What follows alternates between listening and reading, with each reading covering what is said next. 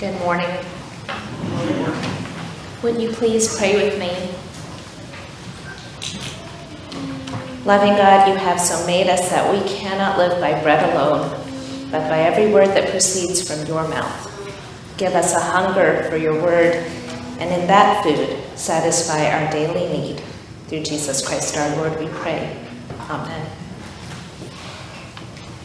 The second lesson this morning comes from the Gospel of Matthew. It is just one verse. I will read chapter 6, verse 24. Listen for the word of the Lord. No one can serve two masters, for a slave will either hate the one and love the other, or be devoted to the one and despise the other. You cannot serve God and wealth. This is the word of the Lord. 4,000 weeks. If you live to be 80, as some of you have, you will have lived a little over 4,000 weeks. If you live to be 90, as some of you may have, you will have lived almost 4,700 weeks. Put this way, it sounds startlingly brief. Since ancient times, philosophers have reflected on the brevity of life. Roman philosopher Seneca wrote a treatise called The Shortness of Life, lamenting that this life we've been granted rushes by so fast, so swiftly, that we come to its end just when we are getting ready to live.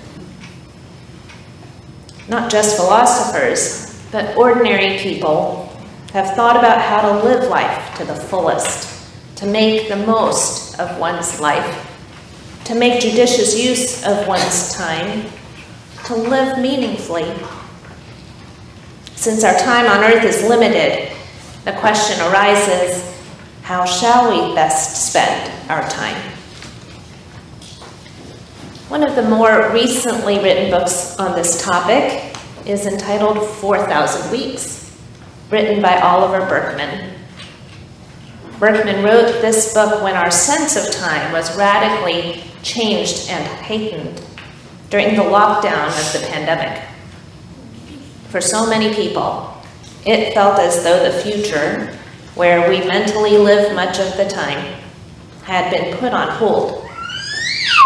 With our normal routines and plans for the future disrupted as they were, it was almost inevitable that we would begin to think and question the ways we were spending our time. And not just our time, but also our attention. At the heart of things, Berkman writes, is the sense that there are important and fulfilling ways we could be spending our time, even if we can't say exactly what they are. Yet we spend our days doing other things instead. I think what Berkman is talking about is a yearning for meaning. We yearn for meaning and want to spend our finite lives and our finite attention on what really matters. This topic assumes freedom. It assumes that we are free to choose what really matters to us, how we're going to spend our time and our attention. In the scripture lesson from the book of Exodus, all that happens at Mount Sinai assumes such freedom. God has just freed the Israelites from slavery in Egypt and now gives them commandments, the first of which commands them to maintain their freedom. I am the Lord your God who brought you out of the land of Egypt, out of the house of slavery. You shall have no other gods before me. God doesn't free the Israelites from slavery so that they can become enslaved again. When they were slaves in Egypt, they were told how to spend every minute of their time. They were used for their labor and valued for their production. The only value they had was utilitarian. At Sinai, then, after God freed the Israelites, the first thing God says to them is, don't ever become enslaved again.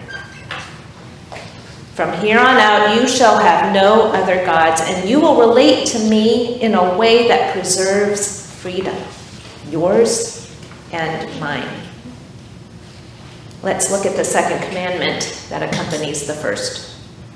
You shall not make for yourself an idol, whether in the form of anything that is in the heaven above, or that is on the earth beneath, or that is in the waters under the earth. You shall not bow down to them or worship them.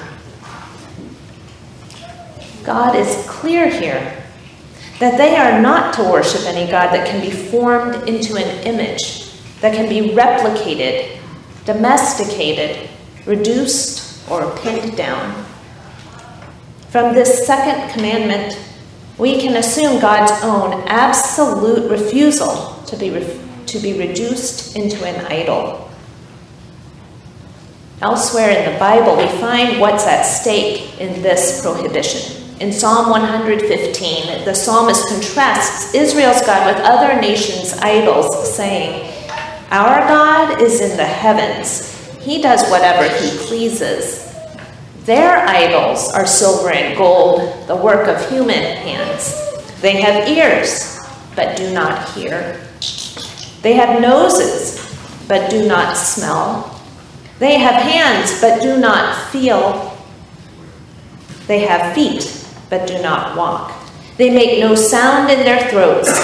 Those who make them are like them. So are all who trust in them." According to the psalmist, it's not only the idols that have no freedom, that cannot do as they please, but it's also the people who trust in these idols, who lose their sensibility, and freedom. The same theme resounds in the words of the prophet Jeremiah, who says, "Hear the word that the Lord speaks to you, O house of Israel.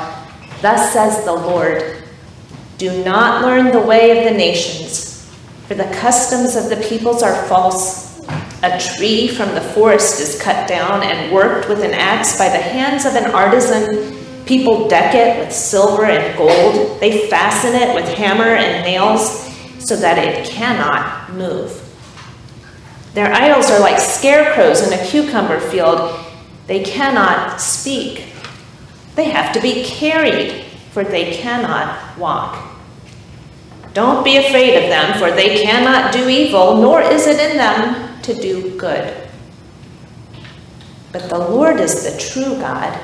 He is the living God and the everlasting King. Everyone is stupid and without knowledge. Goldsmiths are all put to shame by their idols, for their images are false, and there is no breath in them. They are worthless, a work of delusion." There is so much we can glean about how God understands God's self and us, and about the kind of relationship God wants to have with us in these verses. Unlike idols, God is a living God.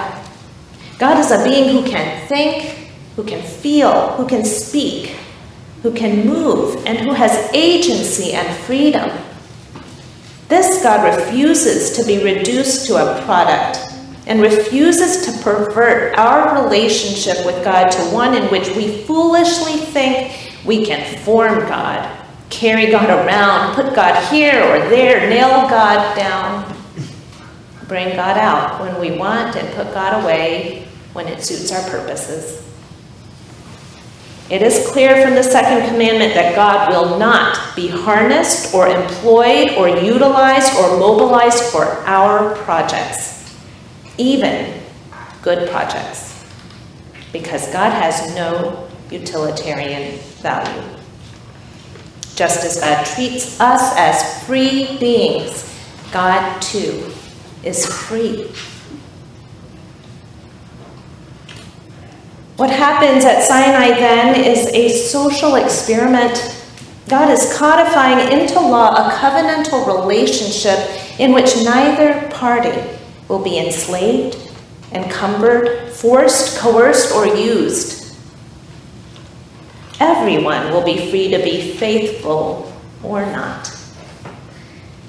Yes, God demands from us our obedience, our undivided loyalty and trust. Jesus himself interpreted God's commandments as demanding our single-minded love. You shall love the Lord your God with all your heart, with all your soul, and with all your mind, and with all your strength. And yet, the most God does is command us. God doesn't coerce or control us.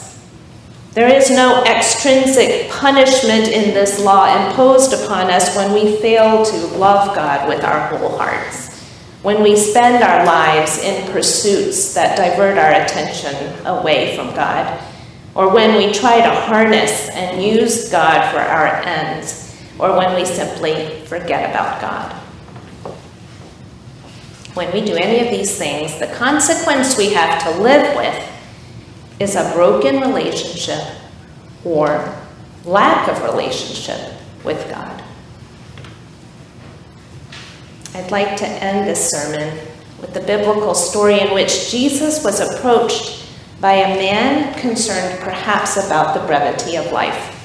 As the story goes, the man ran up, knelt before Jesus, and asked him, "Good teacher, what must I do to inherit eternal life?" Jesus answered him, "You know the commandments. You shall not murder. You shall not commit adultery. You shall not steal. You shall not bear false witness. You shall not defraud. Honor your father and mother." And the man responded, "Teacher, I have kept all these since my youth." Looking at the man, Jesus loved him and said, "You lack one thing. Go and sell what you own and give the money to the poor, and you will have treasure in heaven. Then come and follow me." When the man heard this, he was shocked and went away grieving, for he had many possessions. This story is shocking for all of us, because even when we go through our lives thinking that we have not done anything egregious, we haven't murdered anyone, we haven't robbed anyone, we haven't done anything outstandingly bad, Jesus would look lovingly at us and ask, "How did you spend your life? What did you pursue? To what did you give your time, your talent, your treasure, your heart, your soul, your mind, and all your strength?" Yes, life rushes by so swiftly that we come to its end just when we think we're really ready to live. The good news is that at any time, at even the end, Jesus will look at us lovingly and ask us what we love, what we are going to choose with our whole hearts. And the good news is that we are free to choose. This summer in worship, we are spending time reflecting on the whys of our faith, why we worship, why we strive to be a witness in the community, why we practice being church, and why we invite others to join us. Imagining Jesus looking lovingly at us, and in the spirit of self-reflection, I invite us to answer the question, what is it that you love? In the pews, you'll find a basket with cards that you're invited to use as you reflect. And for those who are worshiping online, you can find a paper nearby that you might record on your reflections. And we're calling this, friends, a personal affirmation of faith because it forms the beginning of our response to Scripture, the word proclaimed. Your reflection can also be understood as an offering of yourself, and to that end, if you wish, you may place it in the offering plate as it comes by later in the service, or if you're worshiping online, you are welcome to email your reflections to your pastors.